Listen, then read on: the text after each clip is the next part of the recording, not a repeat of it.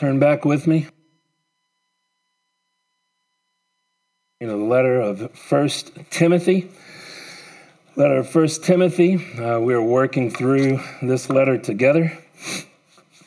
And so we'll be here this morning in 1 Timothy chapter 2. 1 Timothy, we have said, is a letter from Paul to Timothy about the life of the church. It is a letter that has been called a manual for church life. But we're saying that it's more than just that Paul has an underlying concern expressed throughout this letter that the life of the church would be such that it would protect and promote persevering faith, or our perseverance in the faith. And I just wanted to show you a couple of those places this morning. Chapter 1, verse 1, it begins there with this Paul calling God our Savior. That's an unusual thing. You don't find a lot in the New Testament. You find it here in Timothy. You find it over in Jude, maybe one or two other places.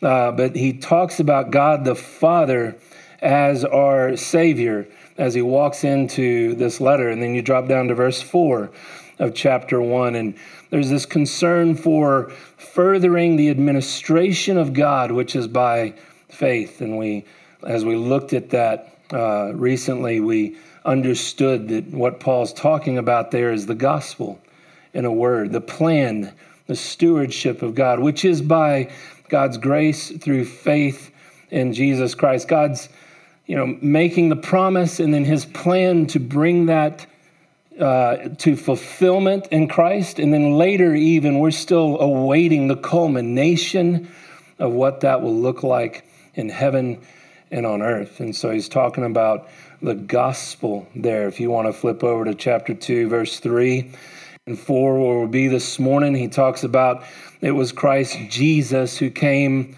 That's actually chapter 1, verse 15. Christ Jesus came into the world to save sinners. Chapter 2, verse 3, we see God our Savior again in verse 3, and that God in verse 4 desires all men to be saved and to come to a knowledge of the truth. And there's more places we could go to, but if you go kind of towards the back half of the letter where Paul's doing more application as he's wont to do, chapter 4, verse 8, he talks about how godliness is profitable, since it holds promise for the present life and also for the life to come. And so knowing Christ is profitable today, but eternally. It's eternally important and eternally significant. And so he'll say to Timothy there, words that we can apply to ourselves. Pay close attention to yourself, verse 6 of chapter 4, in your teaching. For you will ensure salvation both for yourself and for those who hear you. And if you hear that and what Paul's saying, it matters. Where he began in chapter 1 about, I left you there in Ephesus so that you would command certain men not to teach false doctrine, because all it does, it ends up in frivolous, empty, vain discussions and not the gospel. And so pay close attention to yourself and to your teaching, because it's through the teaching of the theology of the gospel that you ensure salvation for yourself and those who hear you. In other words, you're not leading people into a false gospel, and you're not leading them away from the true gospel. If you teach good truths, the doctrines of the gospel. And so a key then for understanding this letter is that emphasis of Paul. And then in chapter 1, he spends the whole chapter, as we've now looked through it, emphasizing that truth matters, but more than just that truth matters, that truth is absolutely vital. It's an absolute necessity to faith and persevering faith. And what a great testimony we receive this morning just to that fact here from the Daltons. One of the greatest challenges, as they're expressing there in the Philippines, is a system of belief and understanding that would allow the amalgamizing of the truth of Scripture into a worldview. when the truth of Scripture says this is the only truth. And you must deconstruct what is believed in order to reconstruct what is true. And that's no less true here than it is there. That we often come to Scripture needing to know the truths of Scripture, doctrine, theology, what is always true. And it is meant to tear down what we believed to be true that's not true, and how we perceive life in ways that aren't true. And it's meant to replace in us truth so that our life is then shaped and conformed to that truth and by that truth. It's kind of like my teddy bear at home. Yes, I have one. You can laugh. It's okay. It's really a Teddy Chewy. It's a Chewbacca. All right? It's a Chewbacca bear. You want one. It's so cool. You want one. You know you do. All right? And I wound up getting this Chewbacca bear because we took the kids to the Build-A-Bear store sometime in the last year. I don't remember how long ago it was. And they were doing a buy one, get one. And so when you have 3 children, right, and your wife probably has as many stuffed animals locked away as the kids do, out in the open, I ended up with the extra bear. And so everyone looked at me, and you got all 3 kids going, you want a bear? And so you go, sure, right? I want a bear. And then, they put the heart in them there. And so I said, can you put 3 hearts in there? And so now we have a deal where I have a heart in there for every one of the kids. And anytime during the day, if I'm not there, they can come by and hug the bear. And there's stored up love that never goes away that I can sleep with my bear at night, right, when he's there. And so they think it's precious. They'll grab that bear and cuddle with him while they're watching TV, while I'm away. And I can tell you there's so many nooks and crannies on that bear, and his legs are different size from his tummy and his head, and there's different softness. It's a great neck pillow. So it works wonderfully for me. You can use it any way you need to, under a shoulder or an elbow, your neck, your ear. I mean, it's fantastic. See, I told you, you're going to want your own bear. So, but it might have to be the Chewbacca bear. I don't know if the other ones work as well as the Chewbacca does on medium firmness, okay? And here's the thing, though. That bear, it helps me sleep better, and it's a comfort at night to me, but it doesn't get up and go with me when I leave in the morning. And all too often, that's the place of doctrine and truth in our life, right? That we have this body of truth that we profess and we believe in, but it doesn't go with us into life. It's comforting when life happens, right? It's great for us to come home to. It's wonderful for us to share with one another, but it doesn't necessarily change our day and how we live our life in the day. And Paul, all through chapter 1, we want to keep this thought in our mind as we move forward, has been pounding this truth to us, that truth or doctrine, theology, and life are supposed to sync up. They're supposed to match one another. That orthodoxy, sound truth, what we count to be truth, and orthopraxy, right truth and right living or practice, those 2 things are supposed to match up with one another. And so Paul has left Timothy there to make sure and to instruct and to command the church, as the pastor of that church, as the elder of that church, to the elders of the church, that the church be sure to preach and teach truth to life, right? And that's true for all of us as followers and disciples of Jesus Christ, that our lives and our proclamation of truth coincide and that they point together to Jesus. And so with that in mind, we go to chapter 2 then this morning, verses 1 through 7. Let's read those together. Paul writes there, "First of all, then, I urge that entreaties and prayers, petitions and thanksgiving be made on behalf of all men for kings and all who are in authority, so that we may lead a tranquil and quiet life in all godliness and dignity. This is good and acceptable in the sight of God our Savior, who desires all men to be saved and to come to the knowledge of the truth. For there is one God and one mediator also between God and men, the man Jesus Christ, who gave himself as a ransom for all, the testimony given at the proper time. For this I was appointed a preacher, apostle. I am telling the truth, I'm not lying, as a teacher of the Gentiles in faith and truth.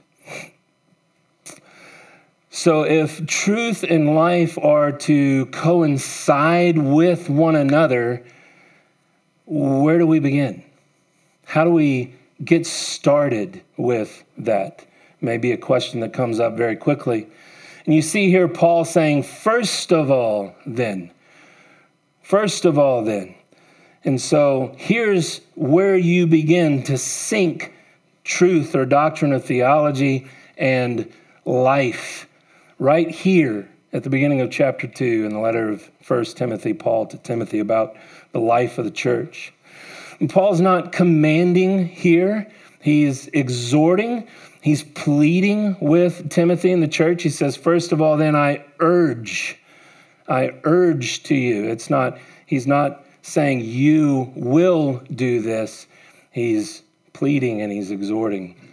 Here's where this begins. So please pay attention here and consider this. And if you don't know this, then hear it today and put this into practice into your life and the life of the church. All right, that we begin right here, that you begin with prayer. Here's where it begins. It begins with prayer. And it begins specifically with prayer that's for the salvation of others, or what some would call evangelistic prayer. That's where it begins. That may not be the first place you would think, right, to get truth and life to start to match up. And yet as you walk through this text, you start to see why this is exactly the place we ought to go to get truth and life to match up. You start with praying for the salvation of others. There's 4 words that Paul uses here for prayer. They're different words. They've got different nuances. There's really kind of 2 pairs together. And so you'll see there prayers and petitions. In some versions, it'll say prayers and petitions, comma, entreaties and prayers, actually, then petitions and thanksgiving. Right? Entreaties and prayers, comma, petitions and thanksgiving. And so there's these 4 words, 2 each together, that he shares. And they make sense when you look at them together. Entreaties carries with it the root meaning of a lack or a need. And so that makes sense with how we use entreaties still today. If we're entreating someone, it's out of a place of need or want and having a lack. But now we're praying for others out of what we know to be their need and their lack. And so it carries with it the kind of the connotation of intercession for someone. And then you have prayers, which is just a word that just means prayer.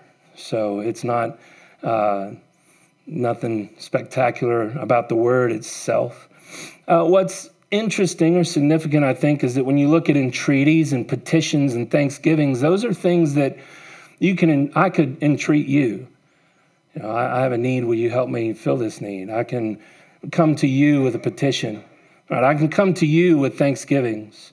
But this word here for prayer is only used in relation to God himself in the New Testament.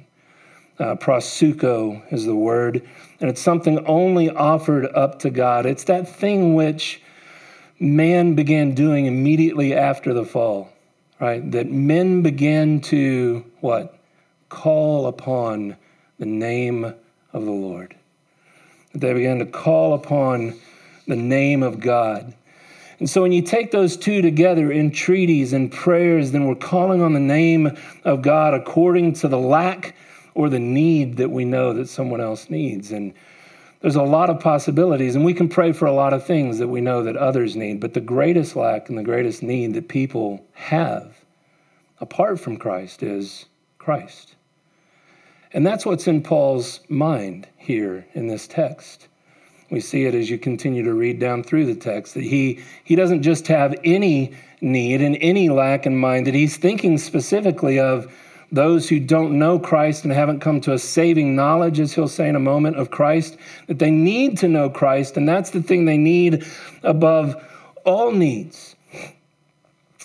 And then he says petitions and thanksgivings there. And petitions, again, has a little bit of an idea of intercession, like entreaties does.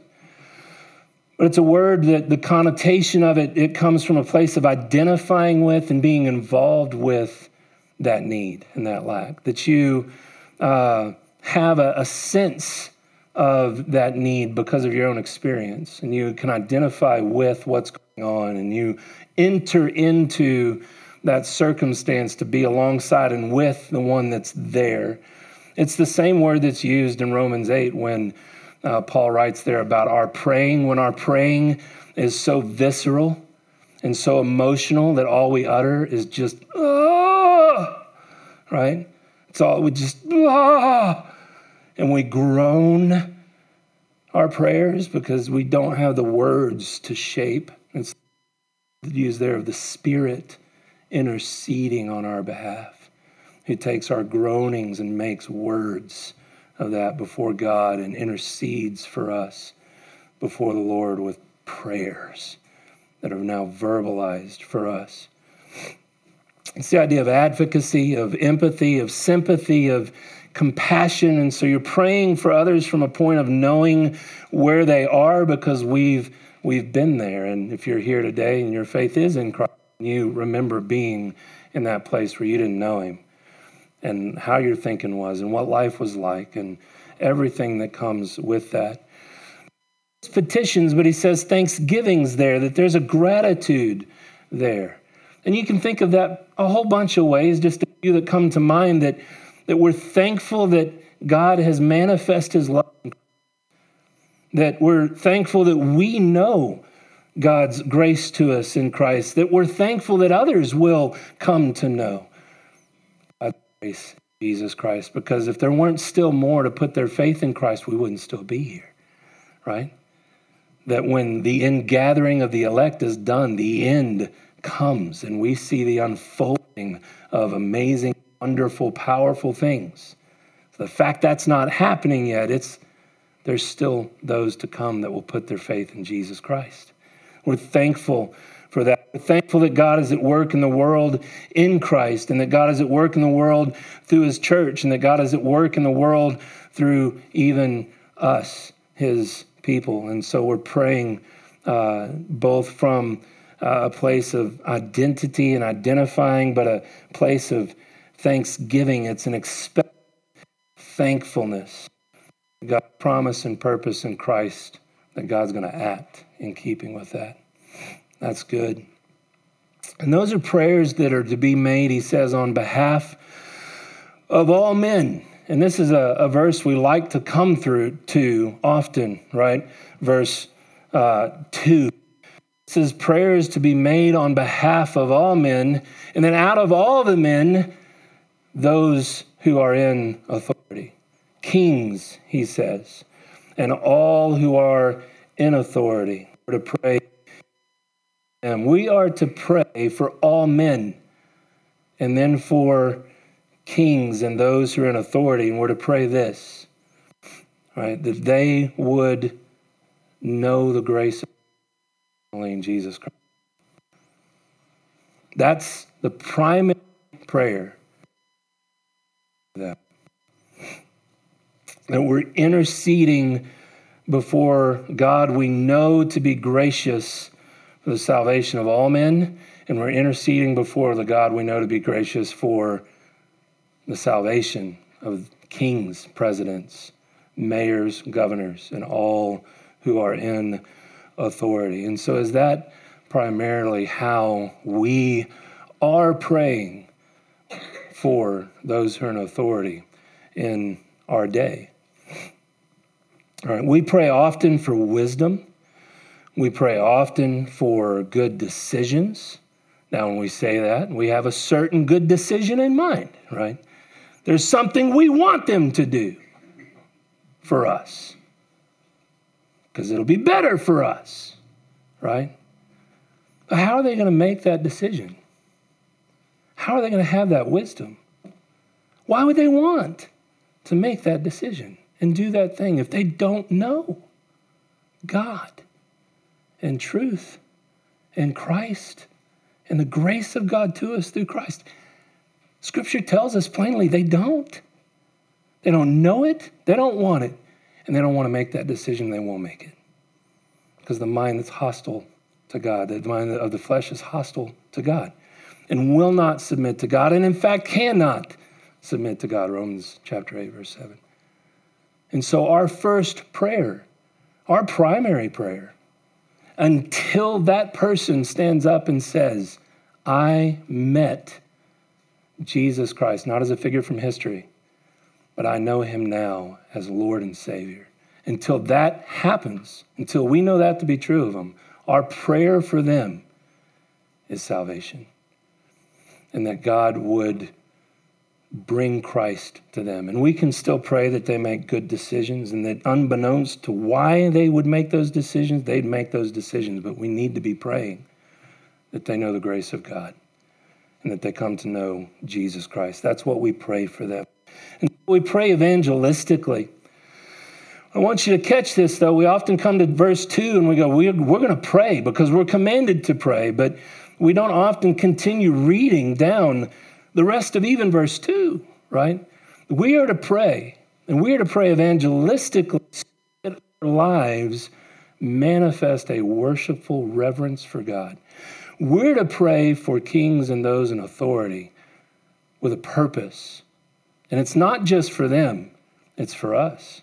So that our lives would manifest a worshipful reverence of God.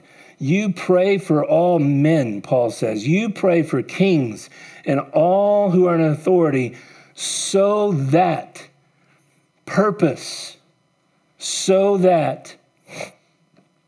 we, the church, may lead a tranquil and quiet life in all godliness and dignity. And again, Paul uses 4 words, and again, he uses them in 2 pairs.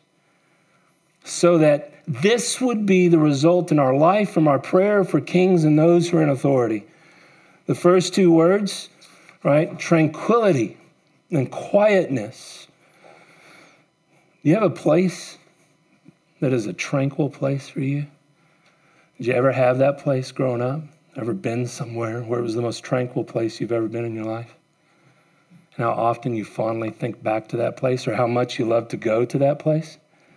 All right, because tranquil means, in essence, no disturbances. Maybe on a morning where there's not much wind, it's a stock tank on your property somewhere close by. We have a lot of those in the area, right? Maybe the house being all cleaned up, there's a nook or a corner or a room where you go and it's always peaceful and tranquil and your soul can get quiet in that place. One of my favorite places growing up, we used to go to Lake Texoma for family reunion in June. I think it was June. Yeah, like second week of June. We always had to time it where it went from, 88 or 94 to 106. That was the great time. That was the best weekend to have a family reunion, of course. But you'd get up there and somebody in the family had a boat. And if you got up at like 6 and you were out on the lake just at the crack of dawn, there were places the wind was not moving yet. And you could get in the water and it was like a sheet of glass. And you could jump on a pair of skis and jump up and get outside the wake of the boat. And it was like, shh. It was the most peaceful, just surreal moment. No one's out there. There's just you. Well, there's a boat and someone driving it. So there's a little bit of mechanical noise. But you're just out in creation, this most tranquil, serene, just cove around you. And that's the idea of the word here. No disturbances, but no disturbances within your heart is what this word tranquil means. And quiet is the same thing, but it's exterior to you, that there's no disturbances from you, right? tranquility and quietness. We're to pray for all men. We're to pray for kings and those in authority so that you would lead a tranquil and quiet life. And that makes sense. When you are disturbed inwardly, right? When you are angry, when you're frustrated or anxious about something, you raise your voice, you become argumentative, you can start to slander or impugn or be pejorative or malign someone else. Right? That inward lack of tranquility becomes an outward lack of tranquility. There's no peace inside, and so there's no peace outside either. We understand that dynamic. And so evangelistic prayer syncs your heart with God's heart. The primary concern of our hearts then is not what is happening to us. It's not what could happen to us, right? It's not the changing of the culture and the things that are going on around us. It's the salvation of souls. It's the problem of lostness in the world and the desire God has for men to know Christ. And so it makes God's purpose for salvation in Christ greater than everything else to us. It reminds you of the goodness of God. It reminds you of the grace of God. It reminds you that in spite of what we see going on, in spite of how that may infringe upon our lives, in spite of the pain and suffering and the difficulties that might cause for us, in spite of all that God is still a good and a sovereign and a powerful God. That God is at work in all of those circumstances to bring about his good purpose. And so it reminds us of that, and that quiets our soul inside, and then that brings a quietness outside for us. He says, a life that's tranquil and quiet in all godliness and dignity, he says to us. Godliness and dignity. Godliness is to worship in accordance with sound teaching. It's where it points us to, but where we understand worship not to be exaltation, but worship in the sense of Romans 12, 1 and 2, that in view of God's mercies, the gospel, God's grace and what he's done for you, that you present your life a living sacrifice to God. Right? That you are not being conformed to the pattern of the world anymore. You're being transformed by the renewing of your mind through gospel truths so that you can prove God's will, what is good and pleasing and acceptable to God. It's worship or obedience or service in accordance with the revelation. It's a life of holiness is what it is. Godliness. It's the attitude within that arises in dignity. Paul puts it here. Dignity is an word. It has to do with solemnity or sacredness, a certain heaviness that brings respect, right? It's a life that's marked outwardly by worship and the holiness of God that's felt inwardly. And so again, you have this kind of inward-outward dynamic, not marked by things that are fleeting or frivolous or temporary or passing. It's not concerned with temporal things, but it's concerned with eternal or eternally significant things.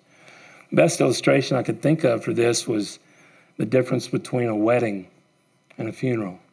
You know, in a wedding, we come together rightly to celebrate in the moment and to rejoice and to have great joy at what God is doing and putting one life together with another and making a man and a woman one, right? And we're there. It's what's there, what God's doing, God's grace to bring them there, and what's still ahead of them. There's a lot about life in that. There's a lot about what God's doing. But when you come to a funeral, it's a different thing when you come to a memorial service. There's the emotions of loss. There's the passing of a life. And that passing of the life reminds us of the eternal. You can't help but think about eternity when you come to a memorial service. You can't help but remember one day folks will come to memorialize me. And it makes you think of eternally significant, eternally weighty things. And this is convicting to me. This is convicting. Our lives are meant to be marked by a reverent worshipfulness and by a dignity that is a solemnity or an understanding of the sacredness, a solemnness of knowing Christ and the significance of someone not knowing Christ or someone knowing Christ. That is such an eternally different thing. That doesn't stop being the way it is.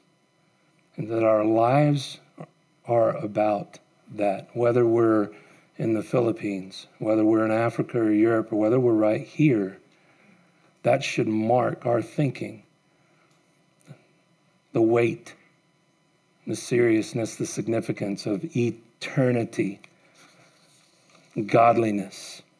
And so the questions ought to be asked from that, brothers and sisters in Christ, is that what, and this is what I'm thinking through this week as I'm studying this, and we'll be thinking about this week as I thank the Lord for the blessings in my life, and particularly for God's grace to me. Is this what characterizes my life? Is this what characterizes your life?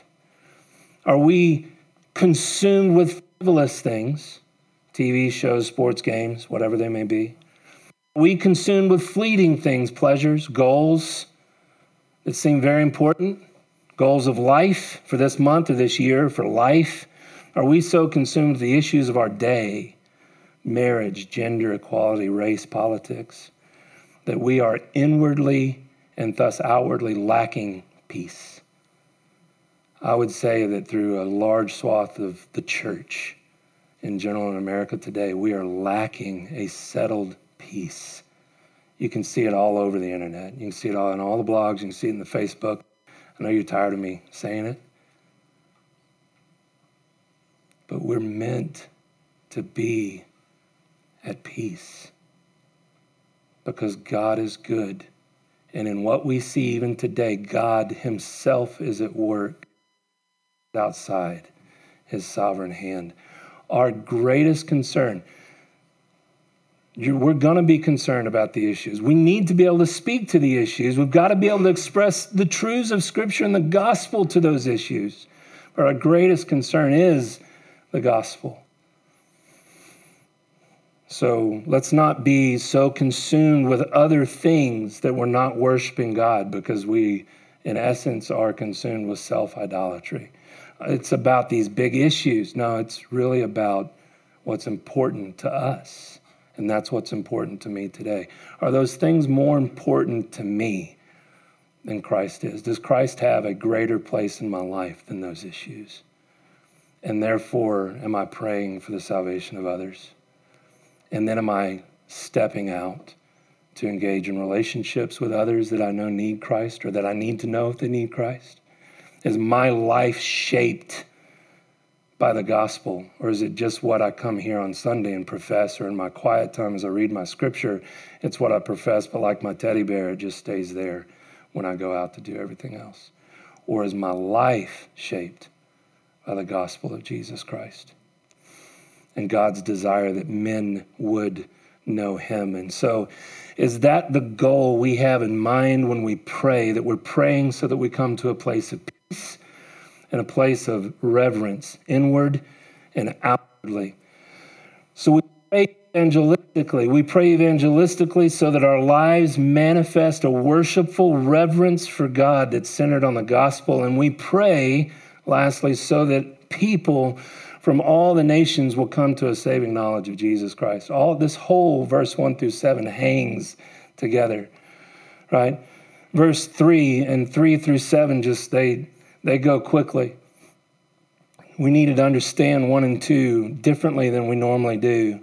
Verse 3 begins this. What's the this? Praying. Praying evangelistically so that there's a peace and a reverence in our lives that points people to Jesus. This is good and acceptable in the sight of God our Savior. That right there is language. That's Old Testament language about acceptable sacrifices, about acceptable worship before God. You don't bring a lamb that's blemished. You bring a lamb that's unblemished and spotless.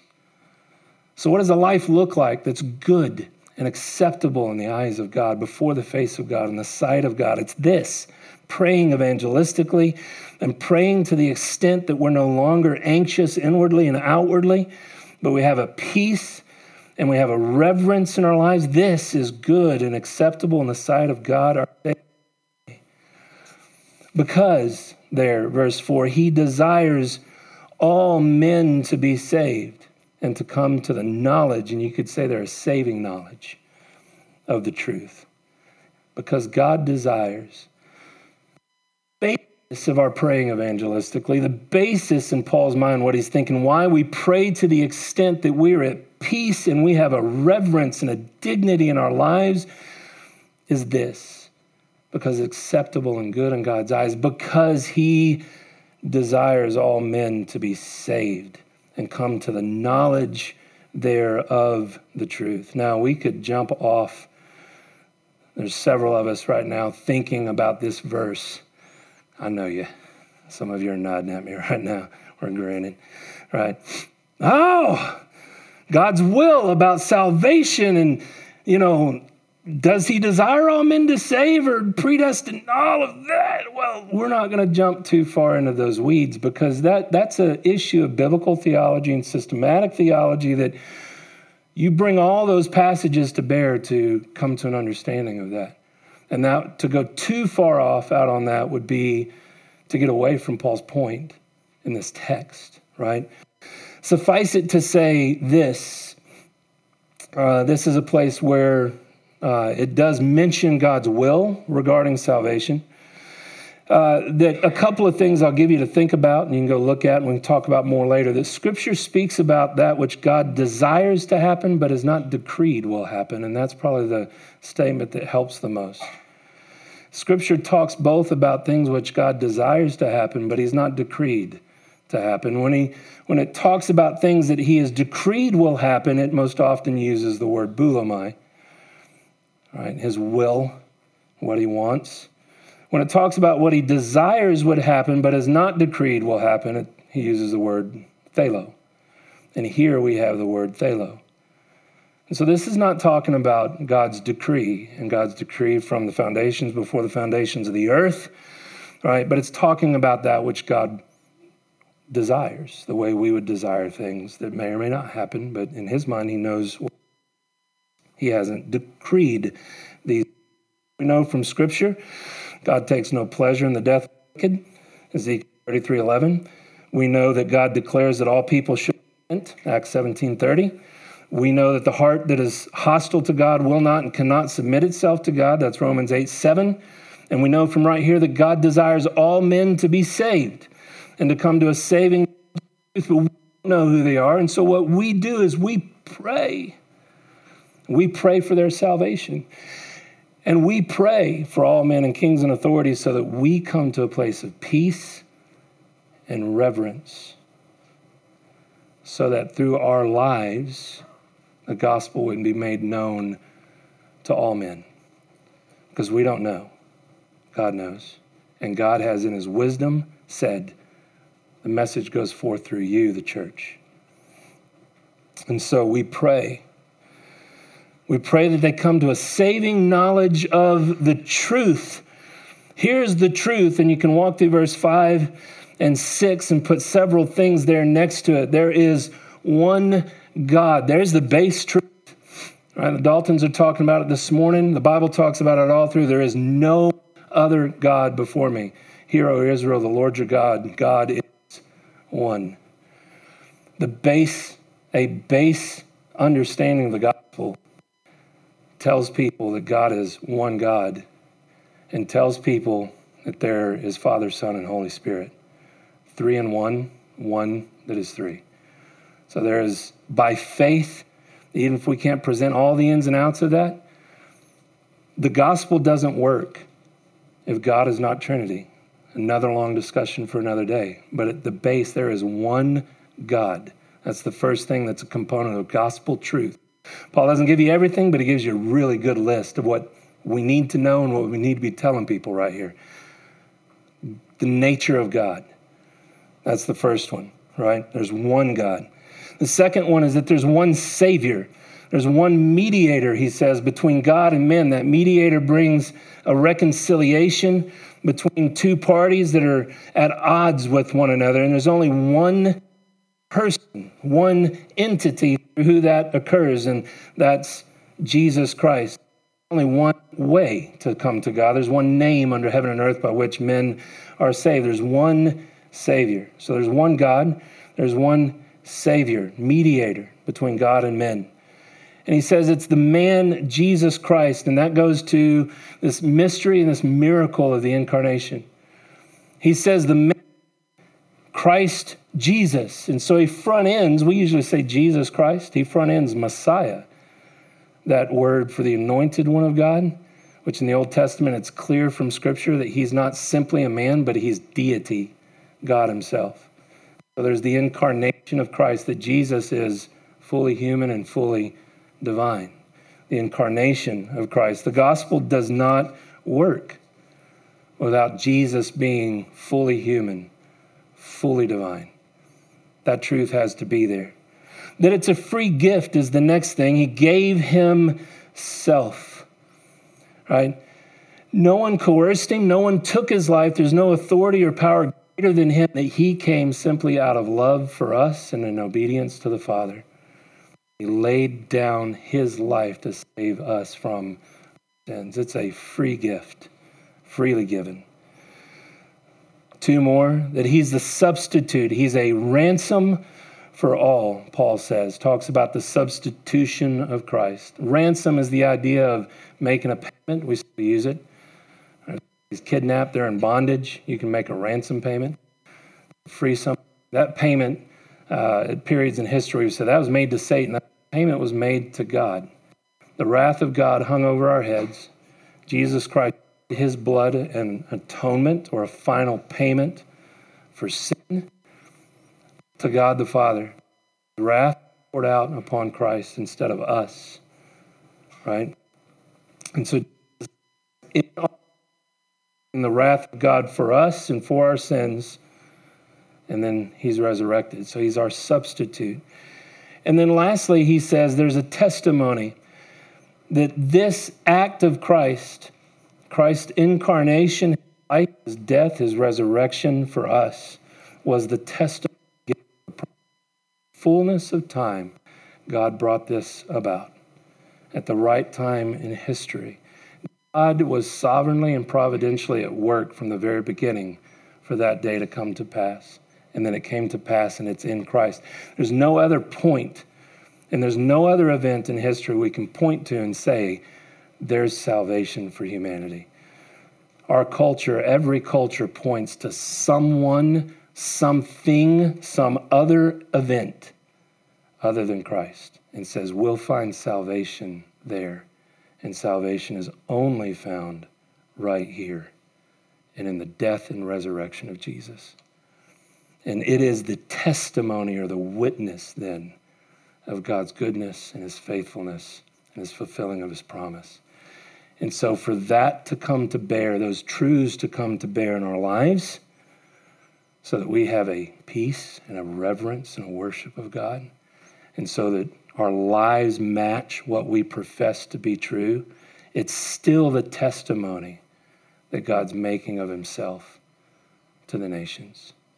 God has manifested himself most clearly through Jesus Christ, but God continues to make himself known through his church today and through the proclamation of the gospel to all nations. And so Paul says it was for this, these gospel truths, this gospel message, that I was made a preacher, apostle, not of the Jews. It came by way of the Jews and it came through the Jews, but it's the promise in the Old Testament was all nations, Abraham, will be blessed in you. And so God has made Paul a preacher of the gospel to the nations.